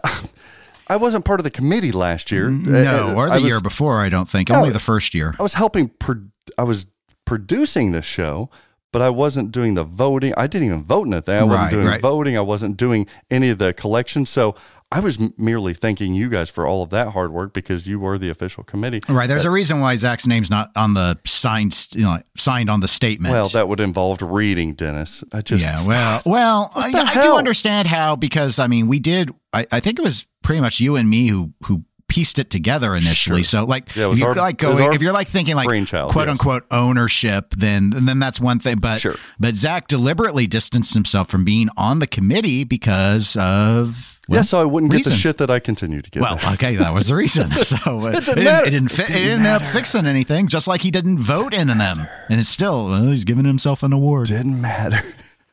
Hey, but you know what? They can't bitch about it this year, can they? Well, they can, and I'm sure they will. But only you can hear about it exclusively on the Pinball Show's Patreon subscriber content. Buy now at the $10 level or the $25 level and get all kinds of swag and different stuff and pick a topic for the show. And even the $100 Screaming Goat level, those individuals get their own nickname that gets etched into the annals of pinball lore and media history. Do you think you can go anywhere and not be called Bobcat? I don't think so. Go listen now. Subscribe, follow. We very much appreciate it. You're going to want to hear this one. You know what else they're going to want to hear? They're going to want to hear what our takes on this year's best of. Since there's no award show, Dennis, they're going to want to hear our best of this year regarding all of the different games that came out. Well, what do you think the game of the year is? Don't say it now. That would really ruin this segment. What about the best art? What about layout? Let's go through those, Dennis. What do you think? Okay, so what games are we confining ourselves to? So we're not going to... it's going to be low lift here. We're going to list out the games that we think make the most sense to do our best of this year. That would be Scooby-Doo. It was released late last year into this year. Wasn't really in a lot of awards rating stuff. James Bond 007 60th Anniversary, Keith Elwin design. Foo Fighters, Final Resistance, The Godfather, Pulp Fiction, Galactic Tank Force, Centaur Revisited, Venom, Labyrinth, Alien Ripley Edition for some of the different categories, and Elton John. What about Queen? Queen was the year before. Okay. It felt like the year before. Because that thing... What about Space Hunt? I forgot it was a game. The punny stuff, we just haven't played it. It's not big enough. No thanks. Okay. Is that fair? And then Elvira's Blood Red Kiss. No, it's not really appropriate. Stranger Things rerun. No. Even like Looney Tunes Texas Chainsaw Massacre. It's a little bit premature, which is why we're doing Scooby-Doo this year. Okay. Yeah, that's fine. All right. If we're talking about best theme, Dennis, you're looking at all of those. I'm going to give you my best theme first while you're thinking. But out of all of those games, for me, best theme was Scooby-Doo. Mm-hmm. For me, it was Scooby-Doo. Now, my runner-up, pretty close was Pulp Fiction. It's hard to beat Pulp Fiction, but I think overall, Scooby-Doo is maybe one of the most perfect themes for pinball. And then my personal is Labyrinth, just because I love that. But I've got to say, objectively, best theme, objectively, not my preference, objectively, was Scooby-Doo. What do you say? Yeah, for me it was really close between Scooby and Labyrinth because I both think they best exploit nostalgia out of anything else that came out. I think Pulp's too new of a film to have been close in that regard. I would agree with you though that I think Scooby objectively is just in terms of theme, not integration, but in theme. Best theme alone, Scooby-Doo. All right, so we're on the same page there. What about best design and layout? How this damn thing shoots, the geometry behind it. Elton John, maybe. I haven't played it, but looking at Elton John, I've ragged on the theme, but it looks fun to shoot. I'm going to say Elton John. You're going to go Elton John? It's hard to argue Yeah, Foo Fighters was close, but I think Elton probably outdoes it. It's very hard to argue Elton John with the Steve Ritchie familiar yet different layout and the all the bells and whistles that accentuate that design. I went with Foo Fighters. So I had Elton John in that list too. There was maybe some familiarity that I was like, I can't fully credit Elton John for some of that. Plus, it's got a dead end shot, which just makes me feel Led Zeppelin-y again. I sympathize. Now, I think it's sold as a repeatable shot that comes back and you should be able to hit it again. Maybe I need to adjust the games I played it on. But for me, Foo Fighters, it almost shoots too well. I've said that. I'm a broken record. The design of that game is pretty brilliant. It is really, really good. For a design to be so good that I care about a game that the theme I just don't really care much about says a lot. And I'd also throw a nod to, maybe even more so than Elton John, Keith Elwin's design of James Bond 00760, the anniversary, because I think he nailed a design that is better than 98% of solid state games, single level solid state games from the 80s or 70s or fucking 60s. You take your pick. Keith Elwin said, hey, it's 2023, and I'll do better than all of them. And he did. I'll kick it off with best toys. This isn't innovation or anything. It's just toys, mechs, that kind of stuff. I got to give it to Scooby-Doo again. There's a lot of games out there. Labyrinth had a ton of interactive toys and moving toys and different things. Even, honestly, I was considering Pulp Fiction here too. Say what you want, but you got moldings, you got a briefcase that's turning and shining, you've got physical ball locks, you have magnets. There's a lot of stuff going on in Pulp Fiction too, but Scooby-Doo is a world under glass with those toys. It looks like a castle. You have a physical ball lock in multiple places, one of which is on the apron. That's cool toy. One of which is a mystery machine, which is so iconic. That's cool toy. You got moldings. You got a Scooby that pops up out of a barrel. You've got a bookcase that's shaped like a flipper. That's kind of a toy too. You've got Captain Cutler with magnets under the playfield and moldings that you bash. There's a ton of stuff in there. So just objectively, I think Scooby-Doo takes it home for toys as well. See, this one's a little tricky for me because it kind of depends what I want to count as a toy. Sure. I count anything toy-wise, anything that's not of plastic or a flat, like a mold, right. Anything that looks like a toy or a mechanism. Okay, so especially the mechanism thing was where I was kind of. I'm going to say Godfather. I could see that. Because of the number of diverter use, the ability for it to, it's been a very long time, I feel, since we've seen something that honestly, actually, I don't think we've ever seen a game that mixed up shot returns in particular as much as Godfather did. Whether or not you want to count the topper as well, which was a very, kind of visual spectacle or audio spectacle wise, very, very cool. It's interactive with the game. So given that, but really coming down to the diverters in particular, because I don't think when you look at the playfield, you don't see like how Labyrinth, that world under glass toy, approached the same degree. But what they did mechanism wise, I think is very impressive. I think it's far more than what it looks like on its surface. So I'll say Godfather for this one. Yeah, you make a good point. You make a good argument too, Dennis, because I'm thinking like the molding of that mobster, and they interacts with the sound and everything, light show. You get that fountain that has all those RGBs that even you're listing a lot of the mechanical pieces. These are still molded, nice. Oh yeah, nice toys. And let's not forget, like that spinning disc thing they had. That's player controllable. That is cool. You get of course you've got your Champion Pub toy, but he rotates both ways and stuff in this. And Champion, or you got the Statue of Liberty back with the that's a molded toy. You've got even the physical captive ball, but physical lock toy that you can even plunge into to backdoor it. Like, yeah, you're right. There's a lot there. 29 ball paths. I had to look it up. 29 ball paths. It was, that's a lot. That's a lot of stuff. That's a good call there.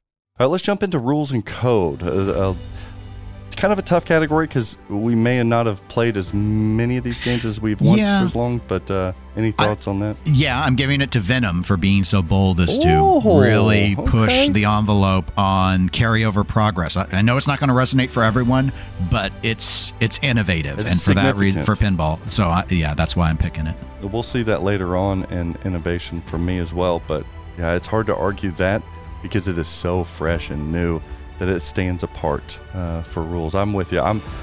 I'm giving the nudge though to Foo Fighters. I think that's fair. I think it's just tried and true. It's Tanyo, and it's just solid.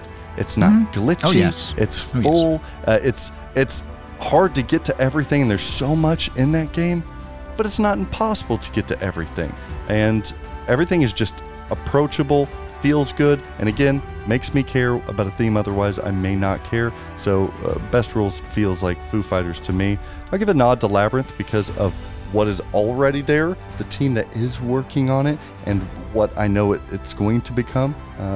I think maybe keep your eye on the Labyrinth as it develops this year, but that's Best Rules. As we look into Best Animation and Display, it's a Godfather for me. It's JP to win. Same. Okay. Everybody's like, oh, Foo Fighters is great this year. It was maybe some of Stern's best ever, but the details and the quality still of Godfather it's just second to none. It really is good. Even Venom was a beautifully animated game this year, but Godfather's where it's at. What about call-outs? Oh gosh. The right answer is Pulp Fiction. I just didn't know if you got the memo. Yeah, I'm trying. I didn't want to be the same again, but I know, but yeah, you're right. It is Pulp Fiction. I mean, there's no. It may be some of the best call-outs in pinball history. It's filthy. Let go! Tell that bitch to be cool.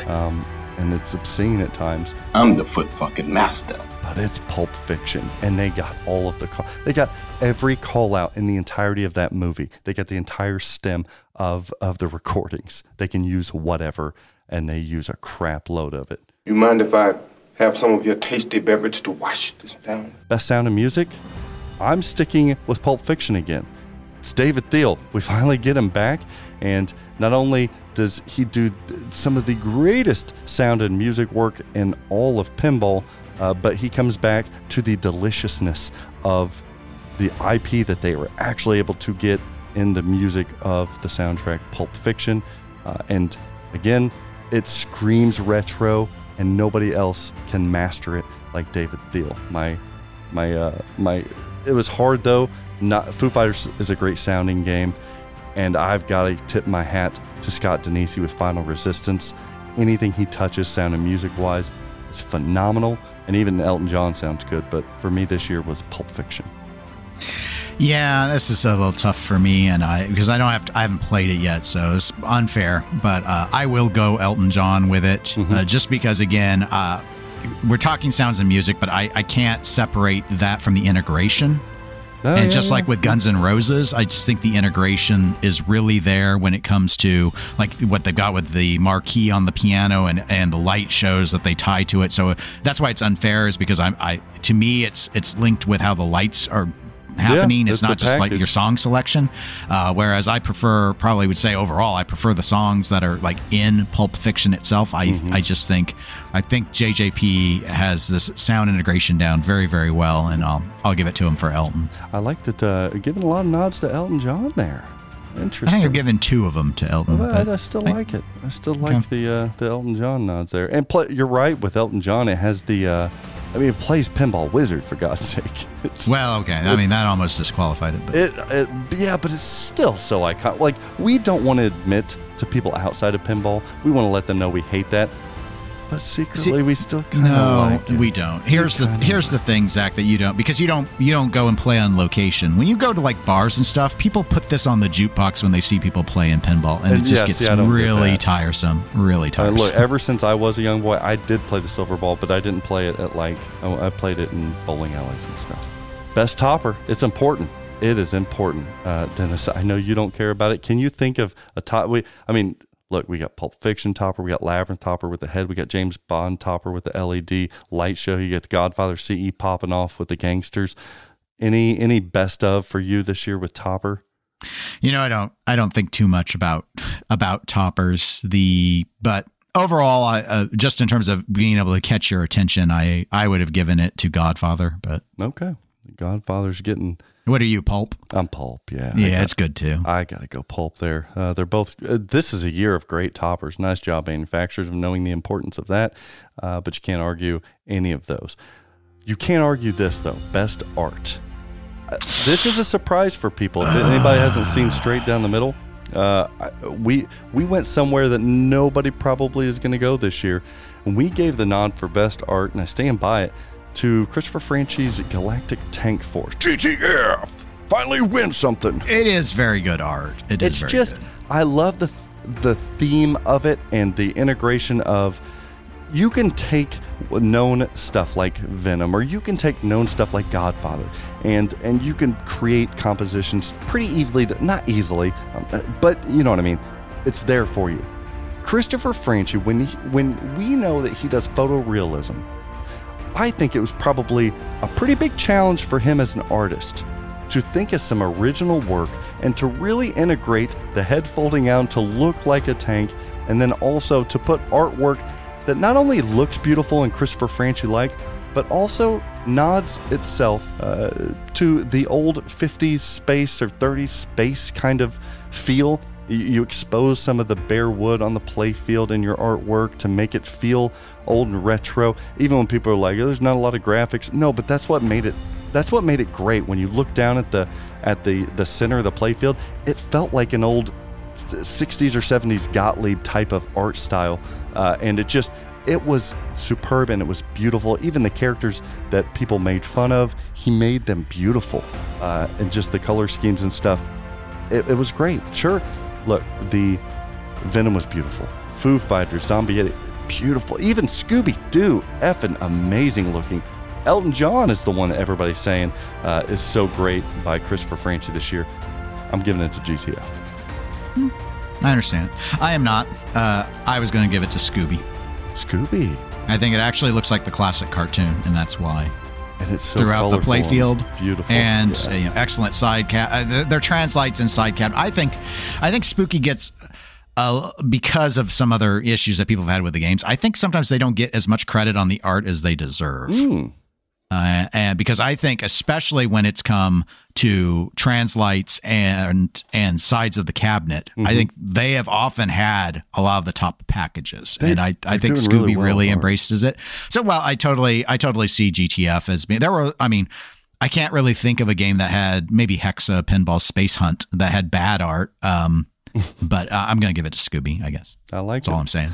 We were talking earlier about Venom being so innovative, and I'm giving it for best innovation. I am giving it to Venom this year, primarily because of not only the code, but primarily because of that code. I think it's something different that we will see in the future in positive ways. It's hard to feel that now and to know what to do with that now, but I think it makes sense later on. And especially, you physically change the game with that code, and that's cool. So best innovation for me is Venom. Elton John's cool, but Venom for me. Yeah, I was going to say Venom as well.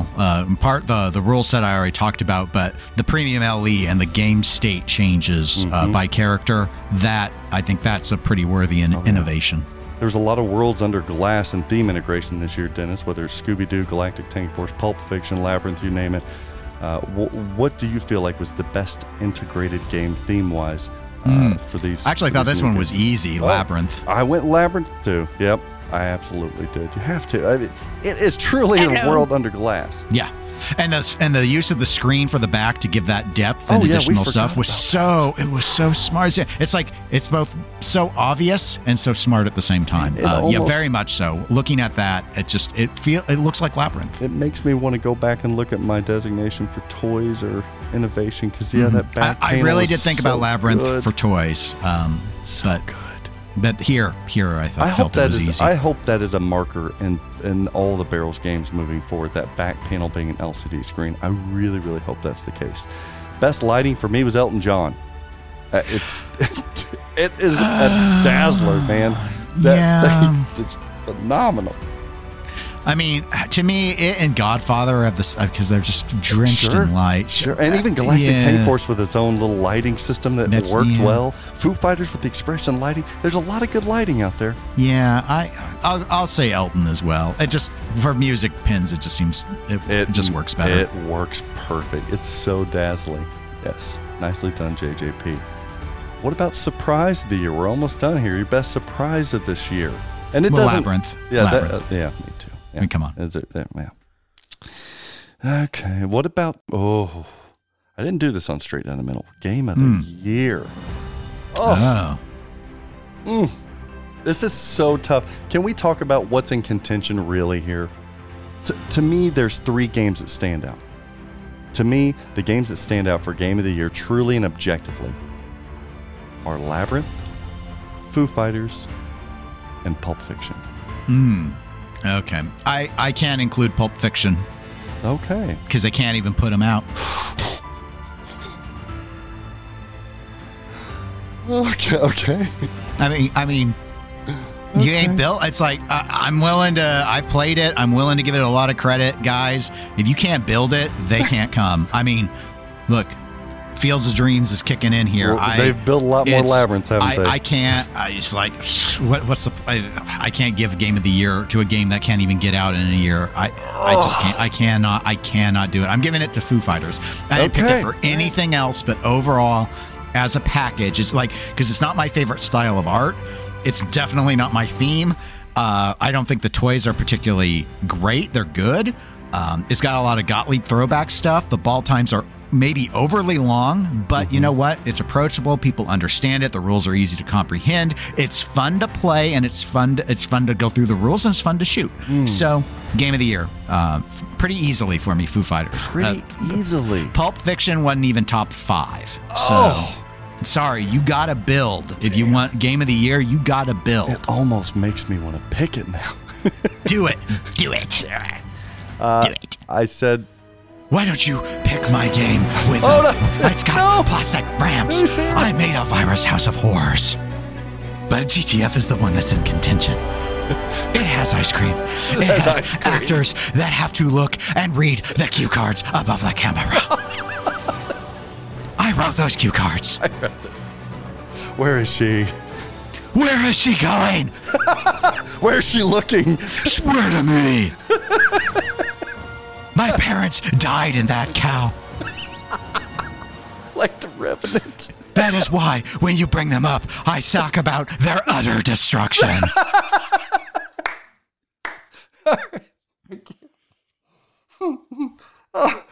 Do you know who my favorite bad guy is?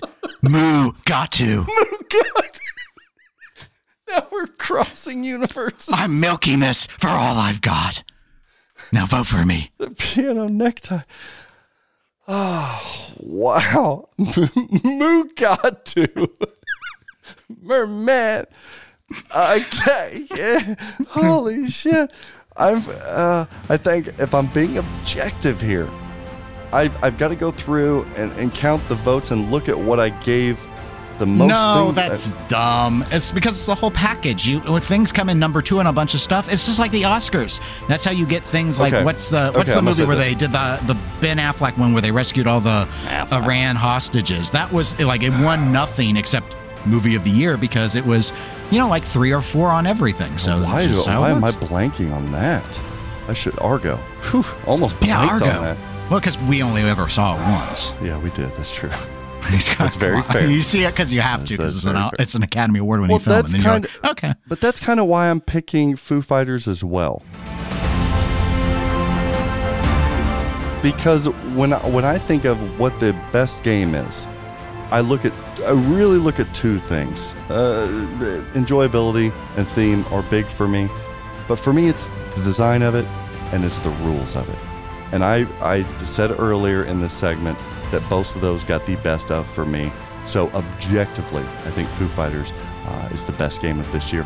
However, my personal favorite pick of this year would be it's Labyrinth and Pulp Fiction. I probably would take Labyrinth and Pulp Fiction over Foo Fighters because Pulp Fiction is something special. But I thought you liked GTF. And Labyrinth, yeah, I've owned a GTF. I like it, but it comes nowhere near any of these games. And I will also say for Foo Fighters, easily the best seller.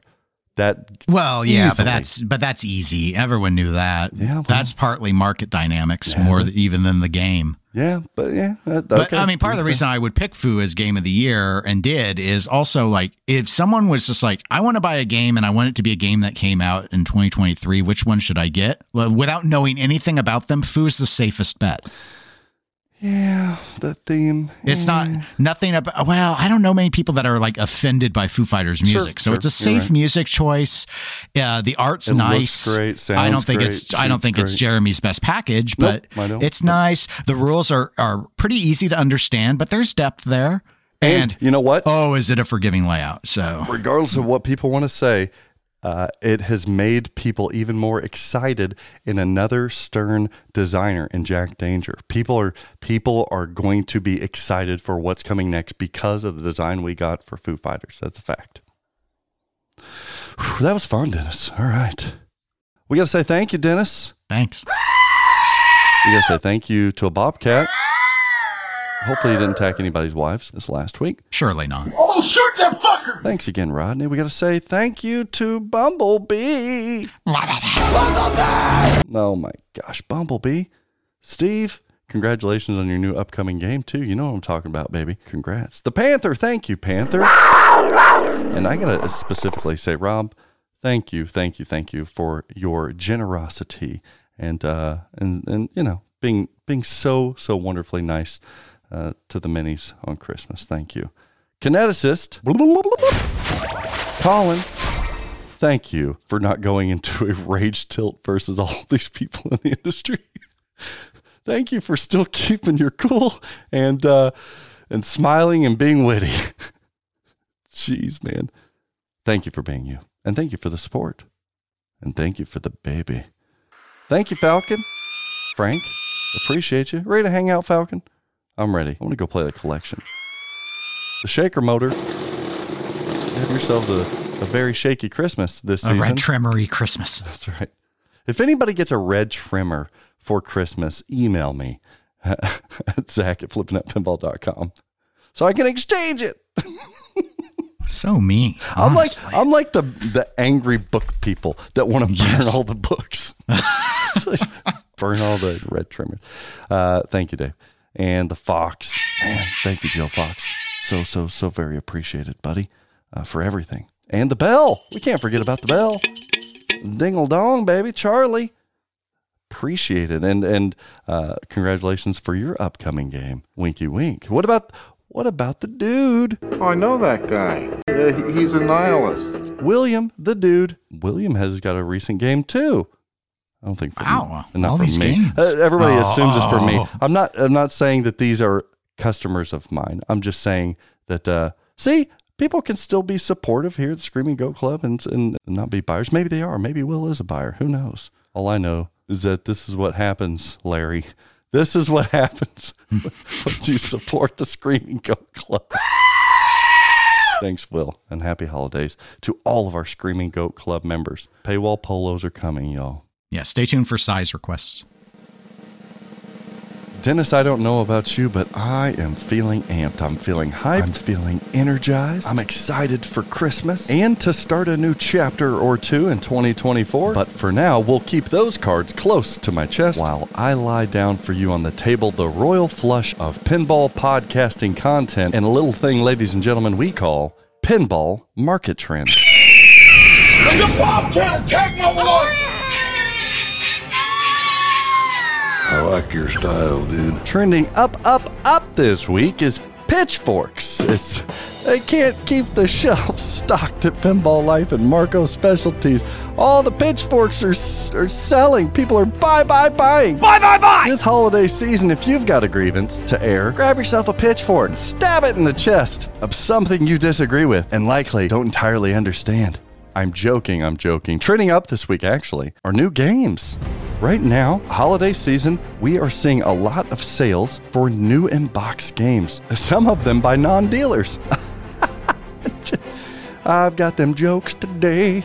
We'll talk about that later. But yes, what I am seeing is a trend in the upward direction of sales of new machines. This typically happens every year. Very common market trend, but a trend nonetheless. Trending down, on the other hand, you will see pre-owned and older title games not selling as rapidly here in the end of Q4 because you've got a lot of people buying brand new pinball machines. A lot of those people just getting into the hobby and wanting to share something with their family and friends, and that of a pre-owned or an older title typically is not what is purchased. For example, trending down this week is Addams Family. Take a look at it. There are 18 listings on Pinside alone of Addams Family. It took a big uptick about a year ago to 2 years ago during the pandemic and post-pandemic era, where Addams Family skyrocketed in value. You couldn't find even a dirty ass one for under $10,000. Here recently, you can find a solid one right under $10,000. You're still going to be spending 11, 12s, even more for restored or really prime examples of an Addams Family. But right now, sub $10,000. Some of that is a reflection on the market in general, but also to the more recent trend of holiday sales being a little bit lower for those pre-owned and older titles versus the new in-box games. But trending up this week is Spooky Pinball. A round of applause right now. Let's go ahead. Give Spooky Pinball a round of applause. Even if you're not buying the game, it doesn't matter. They are doing great things over there, and I and many others are quite impressed with this recent layout design for Texas Chainsaw Massacre and Looney Tunes. Spooky Pinball, in your newly released Collector's Edition model, you are giving us more, and you are charging us less. Nice job. Ooh, baby, we love that. Also trending up this week, what is this? A pinball media market trend? What? Trending up this week is Ron Hallett from the Slam Tilt podcast. 2023 in particular has been a hot year for Slam Tilt podcast, and I gave Bruce Nightingale some love weeks or months back, but this week in particular, it's gotta go out to Ron Hallett Jr. The guy's a little fireball right now, but you wouldn't know it unless you gave him a big old hug. Careful. No, in all seriousness, this last Slam Tilt podcast, I witnessed one of the most articulate, rational, logical, while still being entertaining analyses in the last year.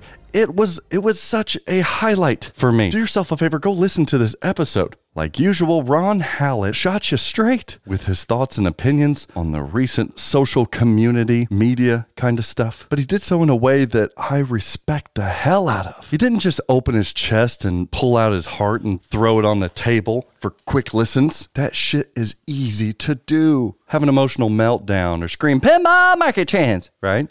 And people will pay attention.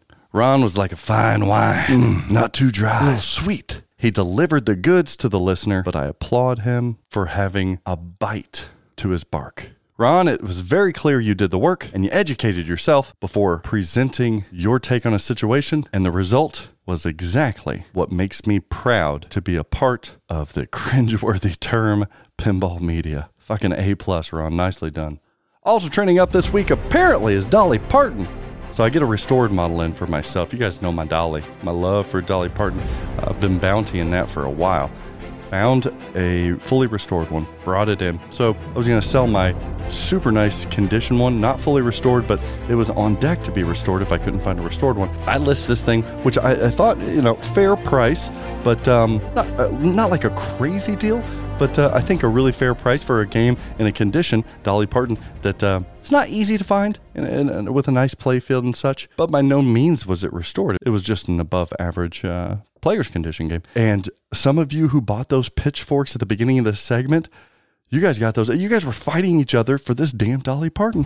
If I would have known there was going to be this much competition to get this game, I would have bumped the price $250. Daddy needs to pay for some Christmas presents. So congratulations, it's going up north to the Chicagoland area. So 2, 3, 4 years ago, nobody cared about Dolly Parton pinball. Even the most competitive players that like these early solid state, nobody cared. Nobody wanted it. Sure, I'm the one that said, hey, it's got one hell of a spinner. It's got one hell of a theme. Inline drop targets, saucer up top. This thing is fantastic. Nah, you didn't want it. Now you want it. And I don't blame you. Let's find some balance here, though. Trending down this week, not only are those pre-owned older titles, that Addams Family trending down, it is what it is. Numbers don't lie. Trending down this week is Pinball Awards. Oh, God. After this week, one single tear trails down the face of a Zach Minnick. So much news related to Pinball Awards this week and the following week. The Twippies are dead or they're dying. Maybe they're on a breathing machine, but no longer moving forward. Are they even the shell of what they once were? Can they be brought back to the glory of what once was? Only time will tell. And as Craig Bobby always says, you'll just have to tune in to Patreon as an exclusive club member of the Pinball Show to find out. The Pinball Award. Even the Pinball Awards announced they were having no show this year. What is going on? And the amazing part of all of this is the surface level story of all of these happenings are super interesting. But just like Freud's iceberg, woo! So much more behind the scenes. Even more juice there. Very interesting stuff. But trending down the year of 2023 when it comes to Pinball Awards. They're dead. They're not happening this year, people. And honestly, I'm okay with that. I'm okay with this industry, with this community having no awards this year. As we look back years from now, I think we will all agree, regardless of what sides we're on or what we'll all agree we needed a break. Also trending down this week, apparently, is non-dealers selling new in-box games. I told you I'd talk about it. Some of you saw on Facebook that there's some back and forth between some people in the community. I was trying to sell my new in-box game that I just no longer wanted, clearing some space, and Stern Pinball contacted me, and they were angry, told me I couldn't sell for this, etc., etc., etc. There's another story that some information not fully presented, but nonetheless, I think I'm with a lot of people. It would be very difficult to expect. It would be very difficult to expect that somebody that owns something is their property and they're trying to sell it. How is a company going to say, wait a minute, you can't sell that wait, that doesn't make any sense. If Joe Blow's got a game new in box, he decided not to open it, he wants to sell it, he should be able to sell it for whatever he wants to sell it for, right? So if that really were the case, why would Stern Pinball ever step in and try to figure out what's going on here? Maybe there is more to the story. Regardless, I can tell you this. I really don't think Stern Pinball is concerned with consumers selling their pinball machines, whether they're in the box or out of the box. Not really concerned with that. What they're not okay with are dealers taking their inventory and having other people sell said games at cheaper than agreed upon distribution agreement pricing. That's the issue they have. Now, I'm not saying whether this is that situation or not. I'm not saying that. You go looking into it because it didn't pertain to me, so I didn't do the work to suggest one way or the other. All I'm saying is Stern is very concerned if dealers do such because we have a business relationship. We as in dealers have a business relationship with Stern and Pinball, an agreement of sorts, and breaking terms of agreement can disrupt the entire sales structure of the products that we represent. And if I'm a hobbyist and a hobbyist alone, yeah, sure, I want these damn games to be as cheap as possible.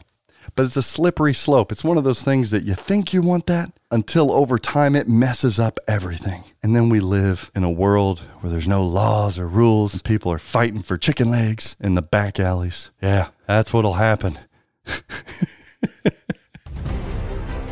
Just believe me when I say that it is very important for Stern Pinball to be on top of these things, to not allow dealers to not artificially disrupt the value of their products. I assure you, you will see other manufacturers fall into that trap before Stern Pinball. And what you're probably thinking right now is the same as what I'm about to say. Look at the value of other manufacturers' products and how slippery they can get compared to the stability that we have seen historically from a Stern Pinball. There's reason for that, everyone. And even as a dealer, do I want Stern Pinball on my ass about sales and making sure I'm in the up and up, right? It's kind of like the police. I'm driving. I got a police officer behind me. Even if I'm nervous, doesn't mean I've got an 8-ball of Coke in the trunk. It's just I get a little uneasy, right? So I don't want Stern being on my ass about this kind of stuff either, even if I'm not doing anything wrong, but I'm glad they're there. Did I just compare Stern to the 5-0? You know what I mean. And if not, then I suppose I'm just the man and part of the problem myself. Let's go to Deal of the Week. I want to save you guys $1 or $2. Bye. Let's save you guys some money on a Venom Premium. I recently listed and sold one for pre-owned one for $85.99. That was a hell of a deal right there. Had another one come in very similar to this one. It has a couple hundred more plays on it. I think it's about 400, 500 plays on this thing. Just came in. I'm going to reduce it now for the holiday, $81.99. Bam! Take it or leave it, baby. Come get you some Venom Premium. Bye, indeed, skis. Pinball Bounty, still looking for a Radical, still looking for a Congo. I only want the mintiest examples. And I'll add another one on there. Lord of the Rings, baby. You heard it. Lord of the Rings is now being added to the Pinball Bounty. I need some more Gollum in my life. I need it. Home use only, get me that really, really nice, juicy example of Lord of the Rings. I don't have to have the LE because I can't guarantee you that I'm not going to strip this game down and hire an artist to redo all the artwork for me anyway. So but I still need it to be fresh and new. Lord of the Rings added to the list. And as always, peoples, I'm just here to report the facts because numbers don't lie, and neither do I on the award-winning Pinball Market Trends. Let's close down the show. Where can people catch you? I can reach out at eclecticgamerspodcast@gmail.com. Or you can email us both at thepinballshow@gmail.com. Dennis doesn't check those regularly. I do, but I can forward those to him. And also, go follow, like, and subscribe The Pinball Show. We just kind of showed you what happens when you do. When you continue to support us and love on us, we extend and return all that loving, baby. Even if it's in the form of hardwood, a playfield, innuendo. Or toppers. And also follow, like, and subscribe straight down the middle. Video series on YouTube that I do with my buddy Greg. We just did our best of and review of 2023, as well as an upcoming episode titled Sneak Peek into 2024 Pinball. Ooh. And the sponsor of the Pinball Show is proudly Flippin' Out Pinball. When I buy my pinball shit, I buy from Flippin' Out. From toppers, hard plates, reels, I've got it figured out. Flippin' out, figured out. When I think of pinball, I think flipping out. Flipping out. Figured out. When I buy from flipping out. Buy. Product showcase this week, honestly, if you're listening to this on Monday, is any machine you're willing to buy for Christmas for yourself or someone else. Give me the challenge of trying to get it to you before Christmas. I can't guarantee it, but I think we can. Flipping out equals flipping fast, so let's see if we can do it. We've got nearly any title on the market that you want right now in stock. And for Stern Pinball machines, we are still holding to free shipping. Ain't no bullshit free shipping to a terminal for you to have to go pick up. No. It's free shipping to your door. Let's get it there. Flipping Out with Friends, go watch Joel. Support him as he streams the newest and greatest games, as well as has kind of a podcast kind of thing where he does Flipping Out with Friends, talking with different industry media people, usually, or experts in the field of creating pinball, or even fans like yourself. Flipping Out with Friends. Pinball Party. I got to give a shout out to Pinball Party, Jason doing the 12 Balls of Christmas. Very entertaining segments. 12 podcasts, 12 days. I was able to be the number one ball. So he interviewed me, and that was a great showing. We had a lot of fun discussing the ins and outs of not only pinball, but like of the holiday season, whether I believed in ghosts, aliens. Just always fun over there with Jason. And if you're asking me, the great new thing that came out of last year or so in podcasting is it's definitely Pinball Party. What about TPN last week? Oh, we did actually have a couple of things that came out after our last episode that we did. One of those was Final Round. It was episode 76, 100% pinball, which maybe they rounded the percentage on. They may have. Is all I'll say. It's showing Brazil numbers there. Yeah, and then then Dr. John on his Aussie Pinball podcast had Escher Lefkoff. Oh, yeah, that was a good one. Man, Dr. John, hitting it. Man, bringing the heat over there. Love it. Well, folks, always remember, Papa, don't let us down, Papa. Don't you do it. This better not be a Pull Sharks tutorial.